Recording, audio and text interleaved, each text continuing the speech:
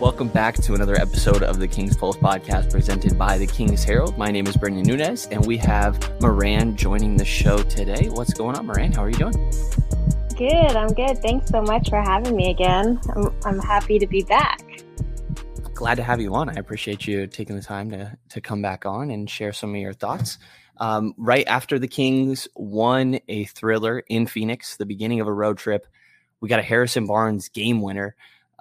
And I think that rather than just talking about that game specifically, obviously we'll get to portions of it throughout the parts of the conversation today. But I want to talk about Harrison Barnes in general. You know, obviously he did hit that game winner that he's played phenomenal this year. I don't know that I'd count like that shot necessarily as like great play by him. I mean, it was obviously awesome to see and a great moment.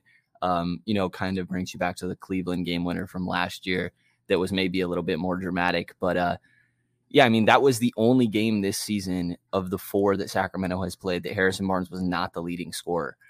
Buddy Hield had a big third quarter in that one and was kind of the reason that Sacramento didn't really lose the margin against Phoenix there by a significant bit. And yeah, in the first 3 games, I mean, we saw Harrison Barnes career high again in the opener at Portland with 36 points. He hit 6 threes in the third quarter of that one, 25 the game after against Utah, 24 against Golden State, and then 22 here against Phoenix. And the real difference has been his total number of field goal attempts and just the amount of shots he's getting up. There's been 3 games this year that have already surpassed his field goal attempt game high from last season. He's shooting at a level that he hasn't since he's come to Sacramento. Luke Walton talked about wanting him to get up 8 threes a game. And that's definitely something that Harrison Barnes seems comfortable doing, and he's still kind of doing it within the flow of the offense. Yeah, I mean, what do you think of the play of Harrison Barnes? And obviously, he's been extremely efficient, and that'll come back down to earth a bit. But does the how do you feel about him having an increased offensive responsibility when it comes to shot attempts? I love it. I think. You know, it's so funny whenever I think about Harrison Barnes, and I think a lot of people, even around the league, see him as like a veteran, right? Because I feel like even the past like 5 years or so, he's seemed like a 35-year-old in the league just because he just exudes that maturity on the court. You know, but he's 29 years old, and so to me, I feel like he's kind of getting to that point, you know, of like reaching his prime. And I think that's kind of what we're seeing right now. And I think it's great. Yeah. And I agree with what Luke Walton said in terms of him looking to shoot the 3, because, you know, beyond Buddy right now, we don't really have any consistent 3-point makers aside from, you know, the blue moon of Terrence Davis once in a while. But so for Harrison Barnes to step into that role, I mean, the Kings need it right now. And if he can stay consistent with those attempts and, you know, knock down, obviously, probably not at the efficiency, like you said, that he is now, but just be consistent in providing those attempts and knocking down enough to keep the Kings in these tough games. Like, I think it's exactly what they need. Yeah, I'm definitely with you. And yeah, the percentages right now are 51% from the field on 17.5 attempts a game and 51.5% from 3 on 8.3 threes a game. Yeah, obviously going to come down. But I think the crazy thing, I mean, like I said, this is a level he hasn't attempted since his time going from Golden State to Dallas. And I think he was asked to do a little bit too much in Dallas. I kind of wrote a little bit of a breakdown for the King's Herald on the difference between that situation in transition and the one that Barnes is seemingly going through right now. And a lot of it, I mean, I think just if you look at the numbers of the percentage of his field goals made that were assisted over those years compared to now, kind of says it all. You know, he was the number 1 option on that Dallas team with like a 38 or 39-year-old Dirk Nowitzki alongside him. And then Dennis Smith Jr. was drafted. 2016-17, 50.1% of his field goals made were assisted. That means, you know, half of the time Harrison Barnes was completely creating his own offense in like isolation or a pick and roll. And as much as I love the play of Harrison Barnes, I don't think that's exactly how you want your offense to be ran through on most possessions. And then the year after in Dallas, 46.9% of his attempts went down a bit, were assisted. And then I did ignore a little bit of the 18-19 numbers between Dallas and Sacramento because they were a little bit hard to sort through. And that was the first year that Luka was there. So it was a weird transition for Harrison. But then if you look at his first full season in Sacramento, he goes from 46% of his makes assisted from his last full season in Dallas to his first season in Sacramento, 62% of his field goals made were assisted. And then this past season, 67% is what that number jumps to. And you would think that with Harrison Barnes, averaging 26, almost 27 points per game right now, that he would be doing a little bit of creating for himself. You feel him kind of like bailing out the team at times. You saw a couple mid-ranges like early in that Phoenix game. He gets to the basket when he needs to, but it is the highest number since he was playing in Golden State of percentage of his makes that have been assisted, 69.4% so far this season through these 4 games. A lot of it just feels like he has a really high level of confidence and a quick trigger after the catch. Mm-hmm. If a player is giving him a little bit too much space, then he's really willing to pull it quickly. Do you feel like there's any difference? I know it's hard to tell early on. And for me, it's a little hard to remember what his jumper looked like last year, but does it feel quicker to you in any sort of way? Like his release, I almost wonder if there's something like he's not bringing it down. Am I just kind of like making this up, or do you feel like you notice any difference?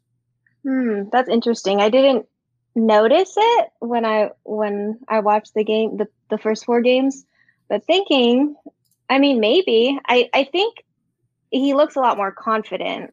Like you said, I'll have to go back and look at the actual shots to see if it looks quicker. But I think overall he does look more confident when he has the ball and shooting, especially the 3. And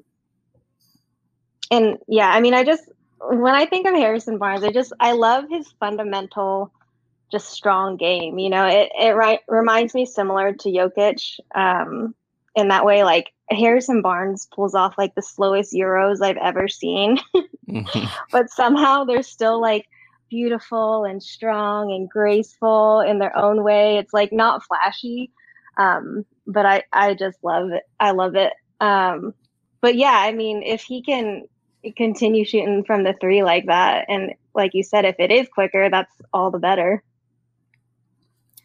Yeah, totally. And he's being efficient. He's doing it within the flow of the offense, which I think is a little bit of an outlier for guys that have a breakout season.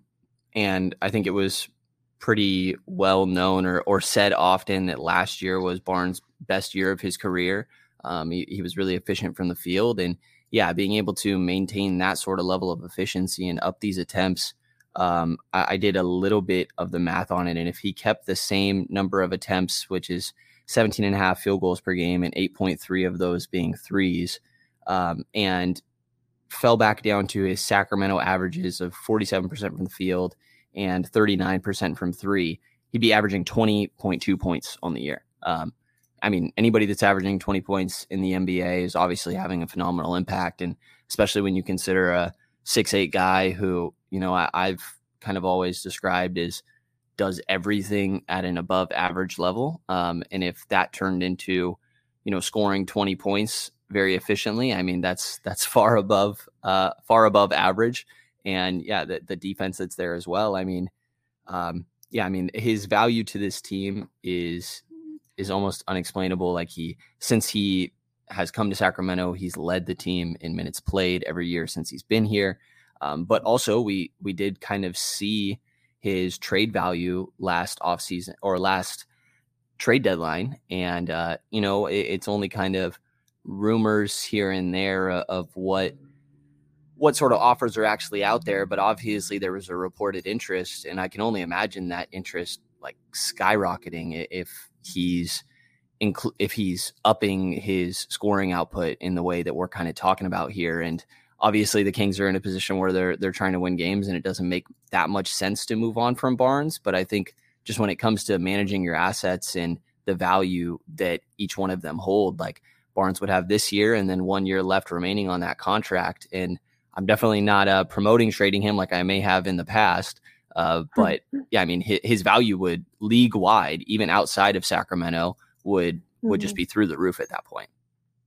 Yeah. And I think looking at his value for this team right now, like you said, like even when his numbers do tail off, and if he can achieve that 20 points per game, like that would be huge for the Kings. And I think his most valuable contribution for this season would just lie in his consistency, maintaining those attempts and that increase in points per game. That, like I said, that would be huge for the Kings because they're so heavily reliant on production from De'Aaron Fox and Rashawn Holmes. So to spread that out, it would just put them in such a better place.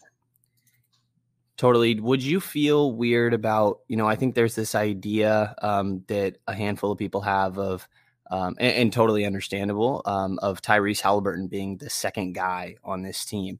Do you feel like, Barnes taking on a larger offensive responsibility would hinder the development of Haliburton or even Davion Mitchell or anything like that? Or is that something that you wouldn't really be too concerned about?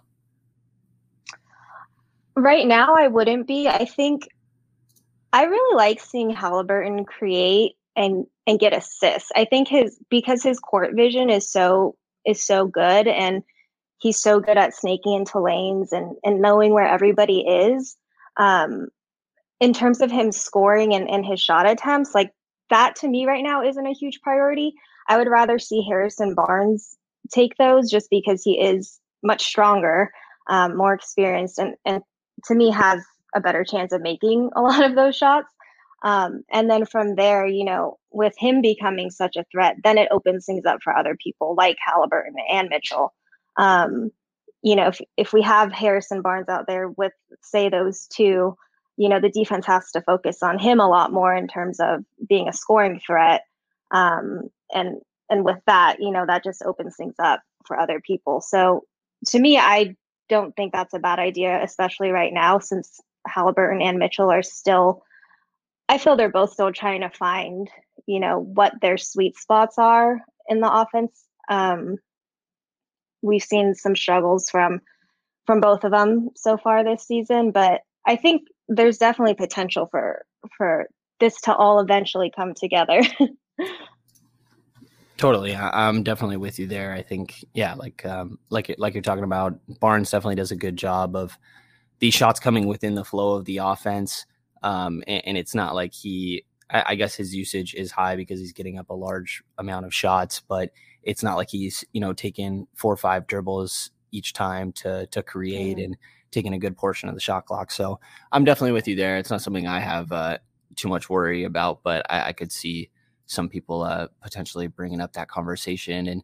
And the other guy that's really stood out as a major positive for me so far in these early games, and it's fitting, I think it's the two guys, Barnes and then Rashawn Holmes, that have been consistently impactful throughout the last couple seasons that they spent with the Kings. And Holmes is kind of, in my mind, doing it in the same way. There are some new things, but the same sort of fashion that he did in years prior, and specifically last year, like ridiculously efficient. And all of a sudden, I don't know about you, but I just end up looking at the scorecard, and I'm like, wow, Rashawn Holmes has 13 and 7, and he hasn't missed a shot. And it's funny because Holmes obviously has great energy, and you notice him out there, but he somehow gets these quiet point totals that end up making a big difference. How have you felt about the play from Rashawn so far? He's been a little foul prone here and there, but what have you thought about his impact? Mm-hmm. Yeah, I agree with you. I've always felt that way about Rashawn too, where I almost feel bad at the end of games sometimes because I look at his line and I'm like, oh, wow, I didn't even realize, he had 12 and 10. And it almost feels like we take him for granted in that way. But so far, on the defensive end, I wrote about it in, I think, the first game against Portland, how I really liked their adjustment on the pick and roll and him coming out really hard on the hedge. And they did it really well a few times in the first half. And then in this last game against Phoenix, it looked like, he really got lost there in a lot of the pick and rolls and the drop coverage against Ayton. So that part was a little confusing. I don't know if it was like a difference in game plan. But I don't know. I just felt like a couple times, even down the stretch of the game, he kind of was just getting caught in no man's land a bit on the defensive end. But beyond that, I mean, like you said, he's been the same good old Rashawn, just always there to kind of give us those solid numbers that we really need, even though we don't even realize he's doing it sometimes. Totally. I'll throw out with no context that he hasn't missed a three all year. Yeah. Yeah, I think, he's done kind of as expected on offense, like you worded well. And then, the defense is interesting to me. I've been somebody that's been, I think, more skeptical than most of Holmes on the defensive end. Like, I think he's capable on that end. I don't think he's a negative by any means. He's been the best option that Sacramento has had for a while, the last couple seasons, but that's also comparing him to, Hassan Whiteside, Marvin Bagley, Chimezie Metu, or Willie Cauley-Stein, if they ended up sharing the roster for a little while. I believe they did. And now there is this idea of a little bit more center depth on the roster. We saw Tristan Thompson and Alex Len kind of splitting that backup center role. Each game they've kind of alternated, and it seems to have been situational. I think like most people predicted, but you kind of felt Len a little bit more when he was out there. I think he kind of has a little bit of a louder play style, if that makes sense. Like, I mean, 3-point shooting from a 7-footer is going to stand out, and he hit 2 big ones in Phoenix, which, was still to be determined if that's going to be the outlier. He's shown that here and there throughout his career, but not consistent enough to feel, at least for myself, to feel comfortable in relying in that. And then Tristan Thompson has like a few more blunders that I think really stand out. Like when there's a bad play, once or twice a night that just looks like, oh my God, like what are we doing here? And then I think there's a lot of deterring shots, but not quite blocking them that makes for a quieter impact. But how have you kind of felt about the balance between Len and Thompson in the backup center rotation? Yeah, I'm really curious about how it's going to develop as the season goes on. I think it stands out a lot more on offense too. The drop off between Holmes and then when either Len or Thompson comes in, just because so much of the offense, kind of gets initiated by Holmes going up to set a pick, and then he's either getting involved off the roll or gets it at the high post and kind of surveys from there. And that's not really within, Len or Thompson's game. There's just Holmes can do so much more on that side. And I think he pairs really well with De'Aaron Fox. So I think the drop off is more apparent because of that.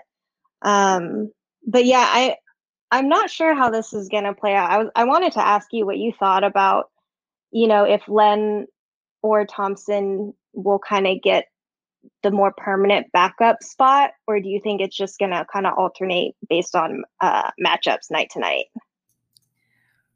I mean, at first I kind of thought it would be more situational, but I will say, like, I don't know. I feel like I've kind of been a Thompson defendant, I guess. But like Len was really good in that game against Phoenix. And it was against a team that has multiple perimeter creators that in my mind would do a good job of kind of hunting him. And that's a lineup that I worry about putting Len out there. I think Thompson's like a little bit more mobile.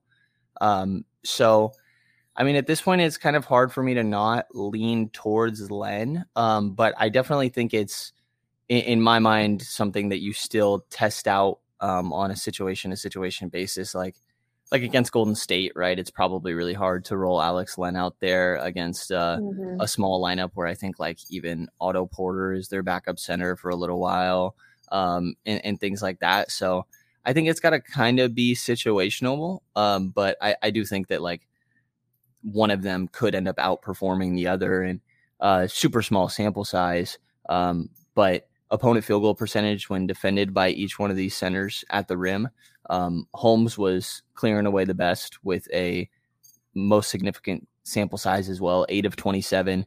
Most significant, I'm talking about 27 total shots, 30% from the field. Last year on those type of shots, he held opponents to 49%. Alex Len this year, 5 of 13, 38% from the field. Last year in 345 total attempts, he was 46%. And Thompson last year in Boston on 300, I must have accidentally wrote the same number twice. Thompson did have a bit lower of a number here as I'm searching. So Len had 45% on 285 attempts last season, and Thompson had 46% on 345 attempts last year for their respective teams, Washington and Boston. So kind of similar numbers there. And yeah, so far this year, Len is 5 of 13, 38% for opponents, and Thompson is 5 of 7, 71% for opponents. But obviously, really small sample sizes there. Yeah, I mean, neither one of them is going to have a significant offensive impact. So it's kind of what they're bringing on the defensive end. And right now, Len feels better, but I think like Len between the two of them is the center where sometimes you just can't throw him out there against smaller lineups. Yeah, I agree with you. I think right now the numbers are trending towards Len. Just within the first couple games, I think he's averaging around 20 minutes, and Tristan's at 13.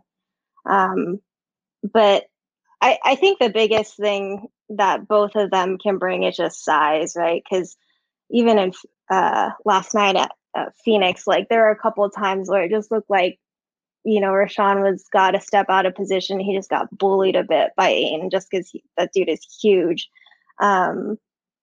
So yeah, I think whichever one it pans out to be, I think that helps a lot.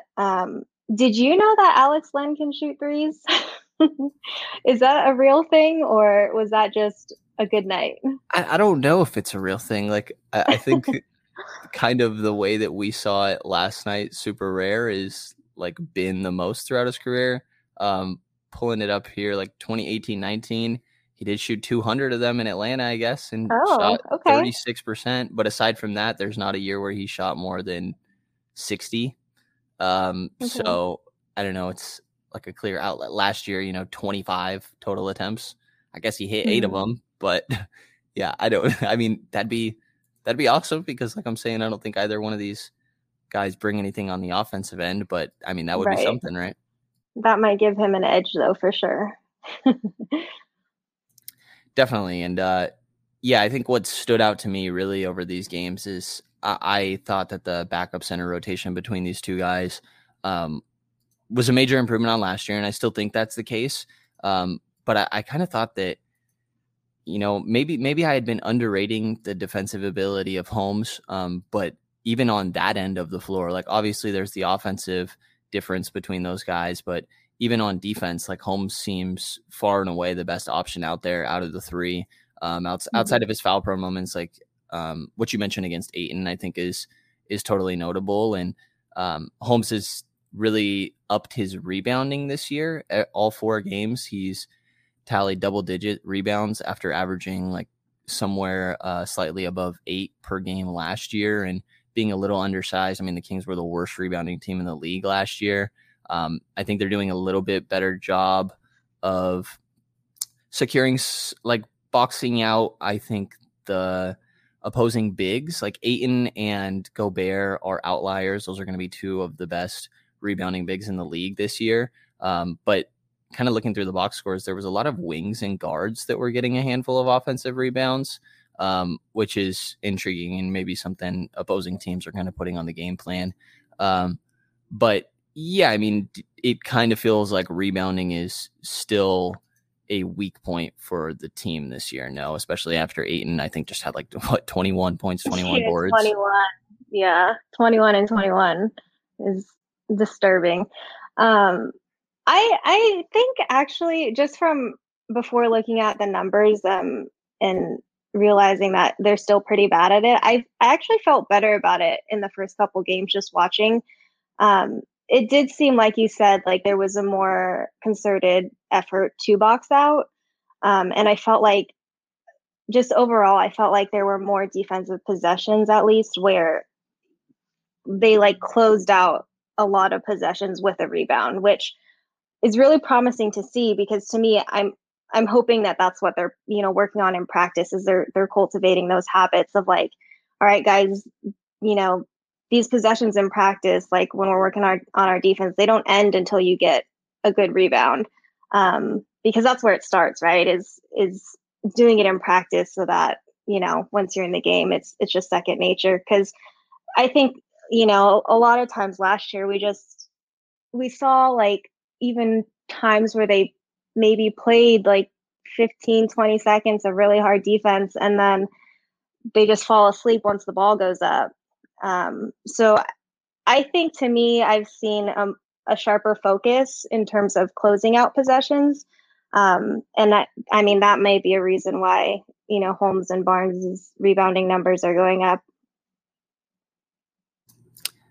Yeah, definitely. I think the whole team has been putting a little bit more effort in there. Harrison Barnes has been a really good rebounder as well throughout this season. He's averaging, I want to say, 10 a game here, and that includes a career high of 15 against Utah. He has 2 other games this season, the Portland and Phoenix showings, where he managed 9 rebounds a game in that one.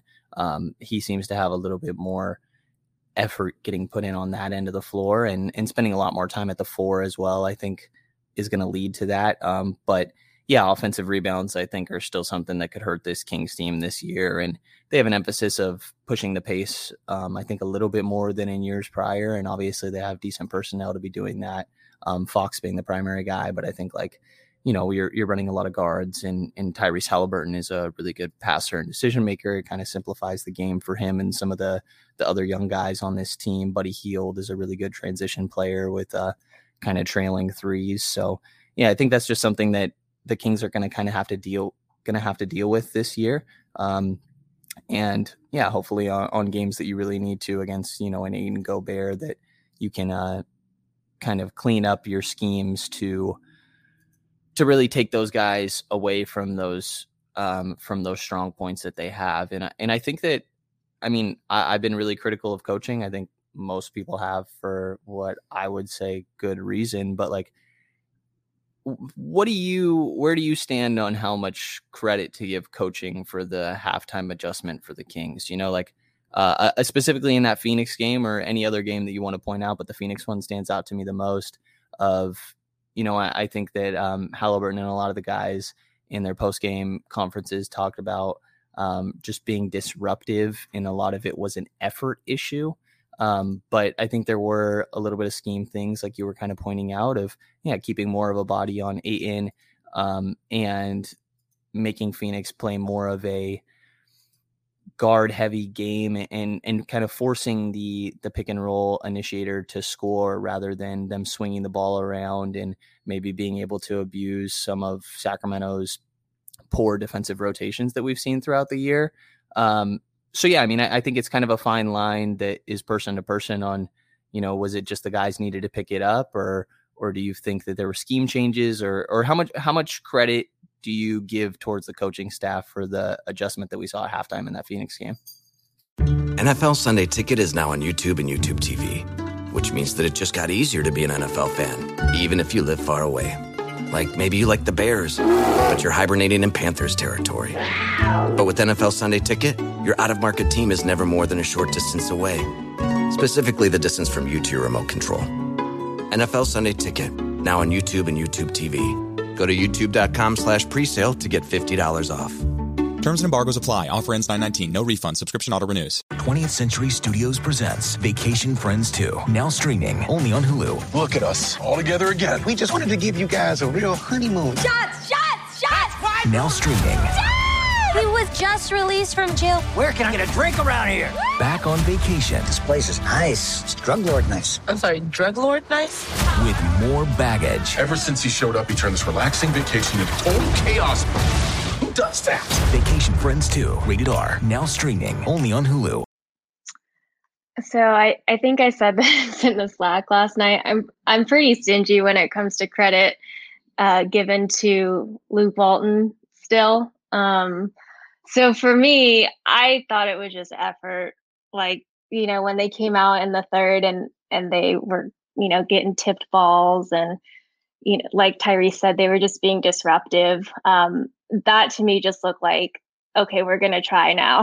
Because, it was just so different from the first half where it just looked slow and everybody just kind of looked lost and a step behind. And to me, in the second half, it looked like they kind of just snapped out of that and decided like, oh shoot, like, we got to play some defense actually. So to me, I do see what you're saying on, putting a bigger body on Ayton and maybe making those adjustments on the pick and roll. But overall, I think their success just came down mostly to effort. So I think for me, I'd have to see more before I give Luke some flowers. Yeah. No, yeah, totally reasonable. I think, yeah, even a lot of the guys in the post-game conference were talking about just kind of a needed increase in effort, saying, yeah, that first half was kind of I think they worded it as, I believe it was Haliburton, the worst basketball that they've played all year. And they were down, 6 or 8 points to the defending Western Conference champions. And the Suns had played really bad to start the year. But there's still definitely something to be said there. I mean, it's a division rival or opponent that they're going up against there. So, yeah, I mean, either way, I think coming out of these games 2-2, when you're playing Portland, Utah, Golden State, and Phoenix, some really high caliber offenses and teams that I think have a good chance of cementing themselves in the playoff picture, even further than the play-in. Maybe Portland or Golden State is a little bit lower. I feel a little bit better about Golden State personally.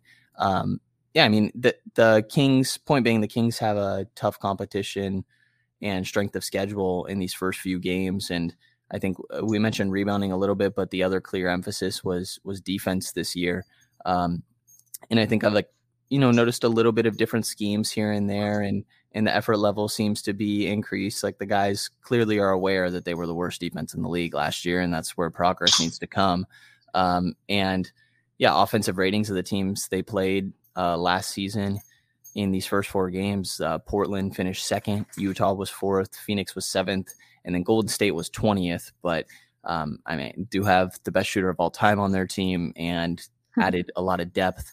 Do you feel any more confident in the defense moving forward this year, from 30th rating last year to 24th so far this year? But as I mentioned, against some high caliber offensive opponents, do you feel like you noticed some notable progress on that end? I do. I think the effort and the focus seems to be getting better. Like we all complained about in the first 3 games how, they do it for two quarters and then they kind of get distracted or burnt out or whatever it is in the last 2. And then, like I said, they dropped the Uno reverse on us and did the opposite in Phoenix. But that all being said, I think it is improvement to see them do it for at least 2 quarters at a time rather than 0 from last year, right? So I am seeing some good things, and I think it's going to come down to, the longevity of that focus and making sure that you can do it for a whole game. And then especially in the fourth quarter, when, you are playing against these playoff teams, these like really seasoned and smart teams that know what they're doing, you can't afford to have, defensive lapses. So there are good things, and there are still definitely a lot of things that need to be cleaned up, I think. Yeah, definitely. I'll take, like you said, the few quarters of good defense. It at least feels like a little bit of a moral victory, and compared to a pretty low starting point. And yeah, some not switching super lazily at very least makes me feel a whole lot better than kind of the just saddening feeling that you kind of felt was inevitable at times with this team's defense last year. And we touched on, I think Barnes and Fox Barnes and Holmes are the two really key strong points that have been consistent for the Kings team so far this season. Before I mention the two guys that I think some people have concerns about and are getting labeled as underperforming, understandably, is there any other guys that stand out to you as like crucial overperformers or really positive impacts so far in these first 4 games?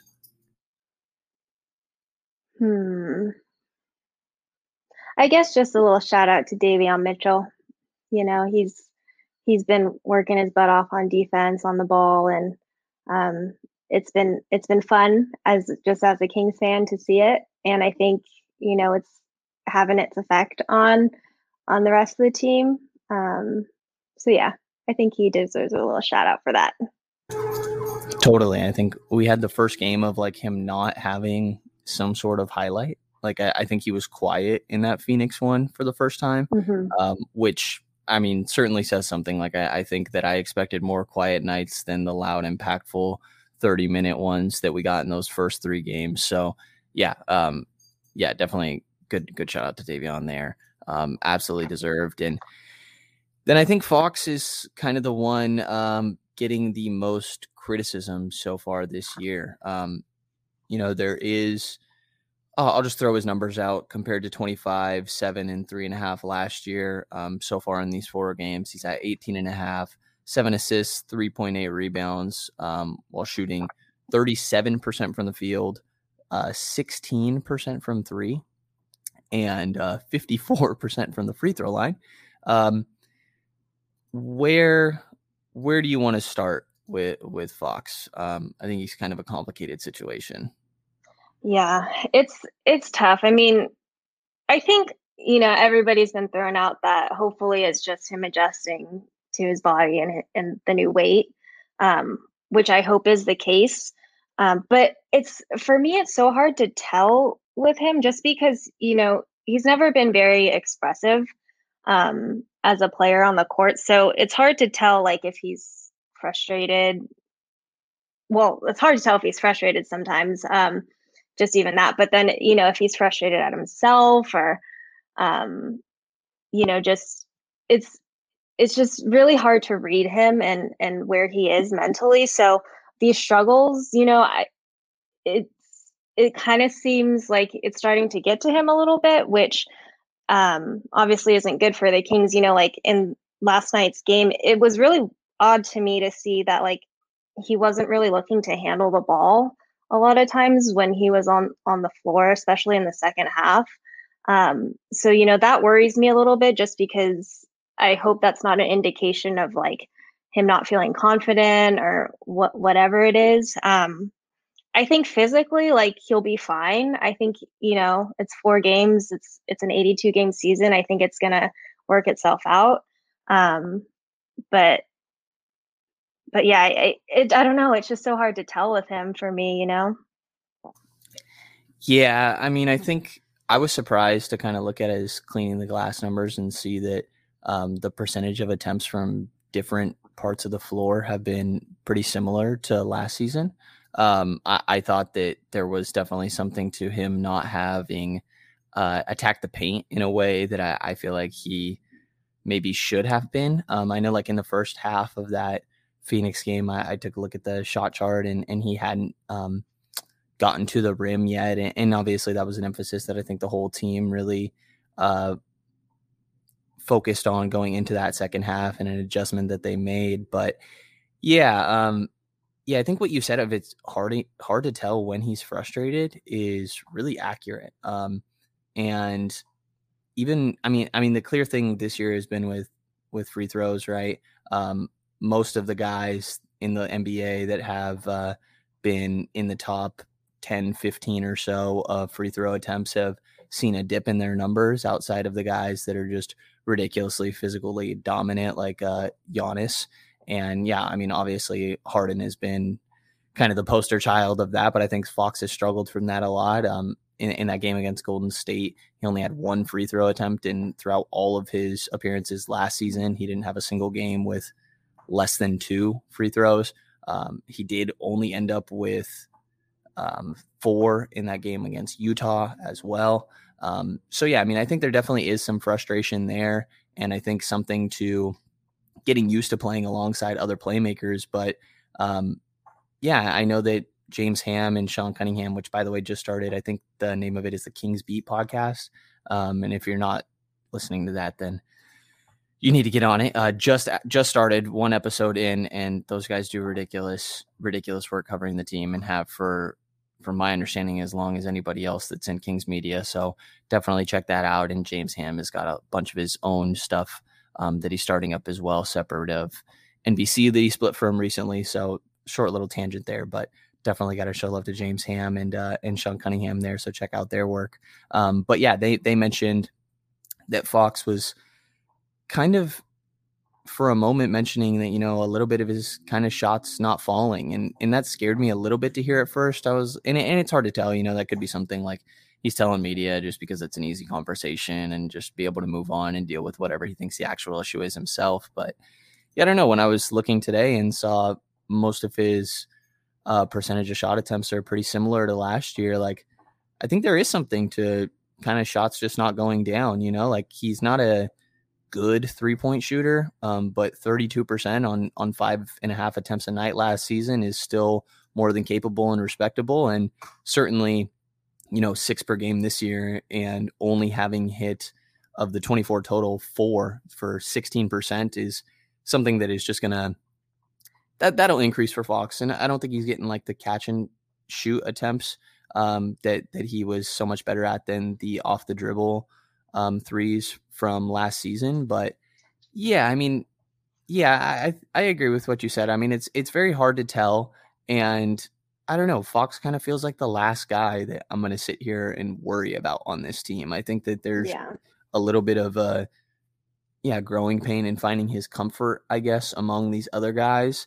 And I tend to kind of think that maybe Fox just needs to go out there and really do what he does and let the other guys worry about being comfortable around him.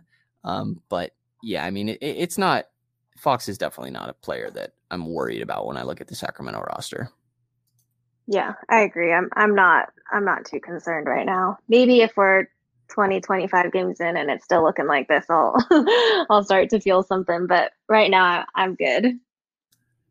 Totally. And, I think somebody that, like, we know what Fox is, there's a chance of him taking his game to another level, which obviously would be phenomenal. I think he's already an all-star caliber player, fairly undeniably. I know the West obviously is ridiculous competition, but I think he could have made it last year, and people really wouldn't have complained all too much with the numbers that he was putting up. And at very least, you have that baseline. But then with Tyrese Haliburton, just 21 years old and going into his second year right now, I think at least I was personally keeping a close eye on him for this idea of what is his ceiling. Is it an elite role player, or is it a guy that is really able to create for himself? And is there an all-star somewhere in Tyrese Haliburton's future?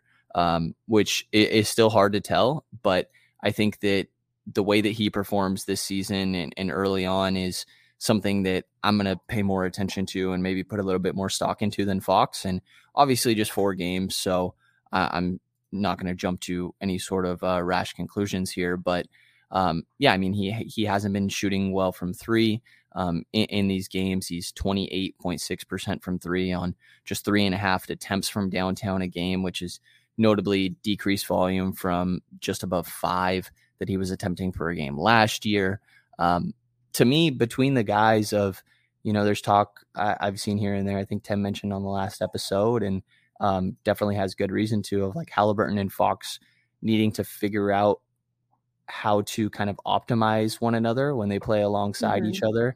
I want to say it was close to half of Haliburton's minutes last year was spent with Fox and half without. This whole, Tyrese trying to take his game to another level, while also being alongside Fox, seems to almost have led to like a little bit of some just figuring out where he's comfortable. Like I almost feel like that relates more to Haliburton's start for the year than it does for Fox's for me. Where are you kind of at with Tyrese after 4 games here? Yeah, I agree. I think, yeah, he's still trying to figure out a bit on on where his niche is exactly in the offense. And I do think it is because De'Aaron is so good with the ball and getting to the rim and getting in the paint. And because he's so fast at it, I do think it is difficult to figure out how to play with that, right? Like where to be. And I think actually what I would like to see more is De'Aaron using that on the secondary attack in the offense. I think there were a couple instances in these past couple games where that happened, and it just looked really good because whether it was Mitchell or Haliburton that kind of started the movement, whether it was like a drive towards the middle and then just a quick kick to De'Aaron and then he went to the rim. It just looked so much smoother and it looked a lot more open for him because a lot of times I think when De'Aaron brings the ball up, the defense is ready, the help side is ready. He's so fast he can get by the first guy, but then the secondary and then the tertiary help even meet him at the rim and he's not getting a lot of calls yet. So it just, to me, I like it better when the defense is already shifting towards him. They're already moving. He makes his move to the basket and the seams are just more open. And the rim, is more open. So to me, I would like to see Tyrese kind of, like I said earlier, make a leap more in the playmaking than in the scoring, because I think that's what will optimize Fox more as well. Yeah, totally with you. I think that the initiation potential that he has and the way that he's able to manipulate defenses is definitely useful to the Sacramento roster. And yeah, outside of Fox, I mean, Haliburton is, in my mind, the clear guy that is the second best playmaker on this team. And after that, there's a really significant drop off. Like Davion's shown some flashes, but I still think has a lot of work to do there before he approaches the level of Haliburton or Fox. But yeah, I mean, Haliburton is a extremely smart player. I think that he's also another guy that, while I'm, maybe a little skeptical of this all-star ceiling that some people threw on last year, I already was admittedly a little bit more skeptical than I think most people were. And definitely still not out of the cards, still more than possible. It's 4 games into the season. I could sound like an idiot by the end of the day that this episode's released. So who knows? And I hope I do. But yeah, I mean, I think Haliburton and Fox are the two guys that have underperformed a little bit to start this year, and Barnes and Holmes on the other side are the ones that really stand out to me as the most notable positives and consistent players, somewhat as expected, at least when it comes to Barnes and Holmes, for what we've seen from them throughout their careers and specifically times in Sacramento's. Yeah, is there anything else, Moran, here that you want to touch on? Maybe any other players briefly or coaching or other teams around the league? Anything you want to touch on before I move to our overtime question? I think I just want to say that I'm not panicking yet, and I hope no one else is either. We're 4 games in. It's a long season. With that being said, I'm not panicking. I'm going to wait till, 15, 20 games in to reevaluate, but I am nervous, which I think is kind of the quintessential existence of being a Kings fan, of just always being nervous. But I'm nervous because this team feels much more like a puzzle than they did last year. Just with the more pieces we have, like we were talking about earlier, the centers of Thompson and Len, and then 3-guard lineup, is it going to work out? Is it not? So I'm just nervous because there are so many different possibilities, and I'm nervous about whether they're going to figure it out and figure out the right pieces to fit. And then, these past 4 games, the one thing I will say that stood out to me is that we have seen improvements primarily in the defense and, like we said, some individual jumps. But as a team, they're still making a lot of the same mistakes, especially in the fourth quarter. And that to me, that makes me nervous as well, just because we've seen it so many times, and it's with the same core group of people that are in the fourth core that we've had the past, 2-3 seasons. So to not see them kind of improving in that area yet makes me nervous, just because, they're not a young, quote unquote, super team anymore. They've grown up and they need to start, cleaning that stuff up. So all that being said, I'm nervous. I'm having a heart attack every night, but I'm moving forward. I'm keeping good thoughts, spreading good vibes. I hope that these next 78 are good for us. Yeah, hopefully. I weirdly feel better. I feel kind of optimistic, at least like hopeful, I guess is a way to say it. Mm-hmm. I think it's literally just like I'm a guy that loves defense, and just seeing different schemes like probably just makes me feel better, even if they haven't been the most successful. But yeah, I mean, just being able to throw different things out there, like I don't think the opponents know what's coming every single night. Like they know not to just like switch Haliburton onto good perimeter defenders. Yeah, I mean, like little adjustments here and there we kind of mentioned against Phoenix and things like that. But no, I mean, what you point out, like after game 1 against Portland, I think I was on the other end of the spectrum of, I think people were feeling really good about that one, but I leaned more towards what it kind of sounds like you're falling into a little bit of. They were up 18 in that one and then barely pulled away on a night when Harrison Barnes had a career high and Damian Lillard had what's going to probably be one of the worst games of his season. Didn't make a single three when Barnes hit 6 in one quarter. So yeah, and then that Phoenix game, they had a double-digit lead that dwindled down really quickly late in that fourth quarter. So I think that it kind of seems like either aspect that you want to look at, you can find. And this next stretch, like specifically, I think this game against New Orleans, these 2 games against New Orleans, a team that they're kind of rubbing shoulders with the play-in opportunity with. And it seems like New Orleans is maybe a tier below kind of with San Antonio compared to Sacramento being with Minnesota and Memphis. But I think that needs to come out and be proven. I mean, yeah, New Orleans doesn't have great initiators. And yeah, it's going to be telling as they play some of these worse teams, right? Because of the ones they played, I think Portland was the worst competition and they had a significant lead, but then ended up kind of blowing it. And what matters is they came away with the W. But I think it's easy for me to point out progress in losses when it comes against really good competition levels, or at least what I'm personally labeling as good competition. And that's going to be very difficult to do when it's lesser teams that they're playing. Like, and it takes a little while for them to kind of reach that point. The first like bad team is November 10th. Or November 12th, they play San Antonio. I'm sorry, 12th, they play Oklahoma City. On the 10th, they play San Antonio.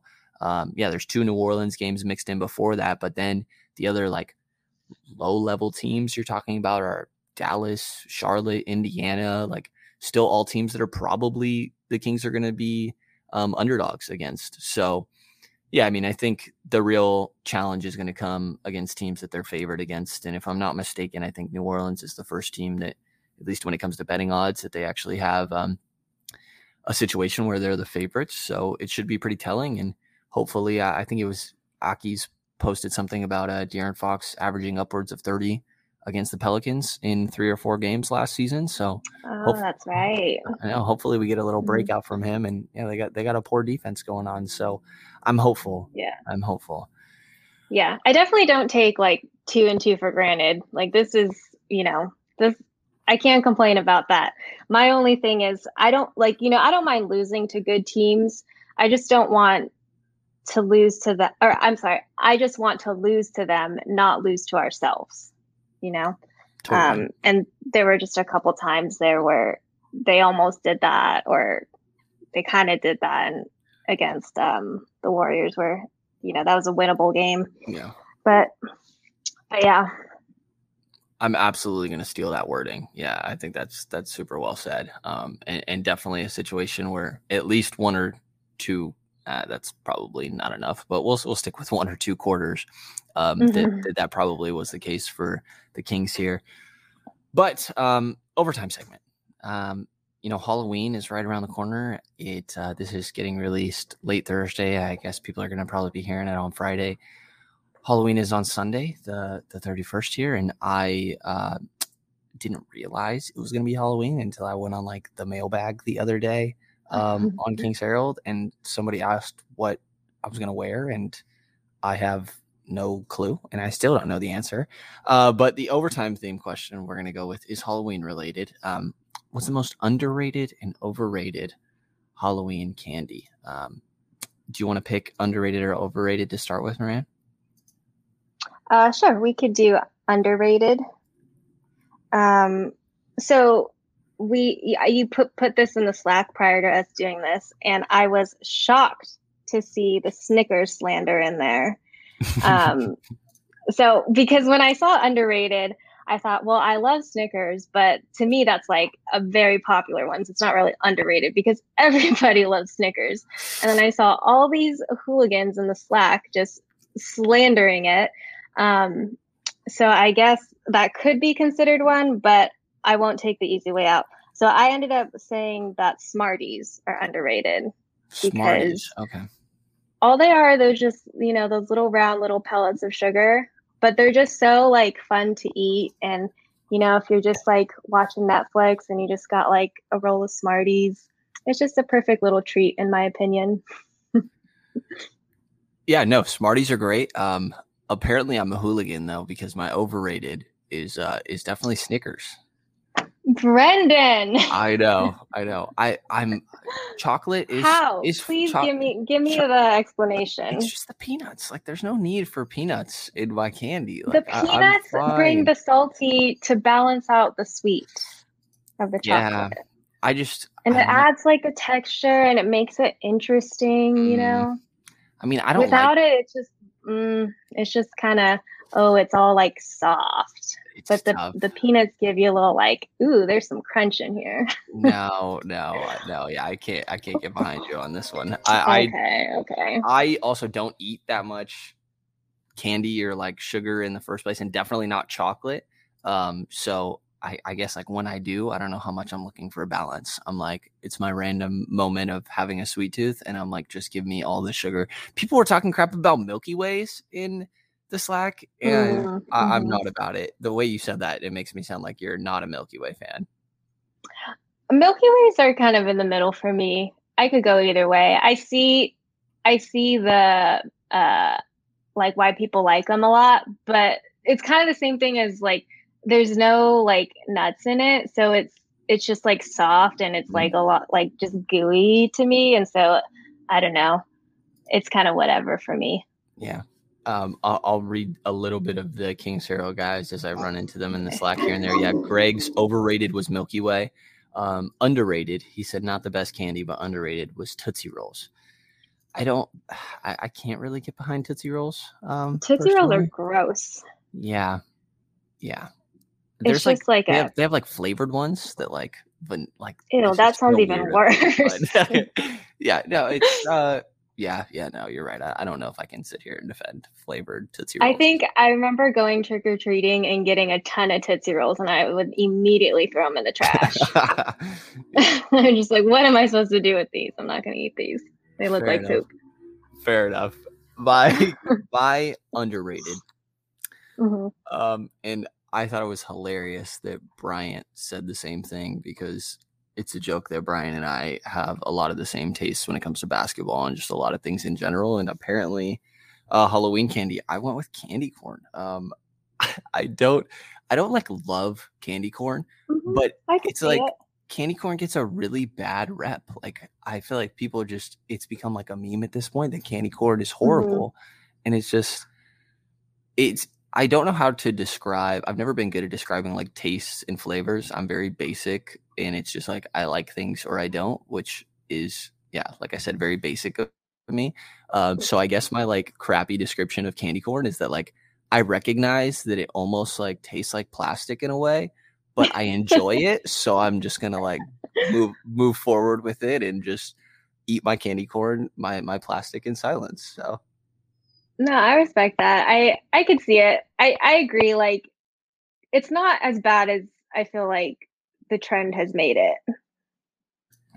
Everybody's like been bagging on candy corn for years, but it's not that terrible. I would eat that over Tootsie Rolls any day. Yeah, we're just sticking up for the little guy here. Over Tootsie Rolls for sure. Yeah. To go through another one in the Slack here, Tony Zipteris, overrated Snickers. You're getting outnumbered here. He said might be the worst mainstream candy. Underrated Butterfinger. I do really like Butterfinger. That is a solid one. like Butterfinger too. I didn't think it would be like. I thought everybody liked Butterfinger, so that's why I didn't pick that one. That's fine by me.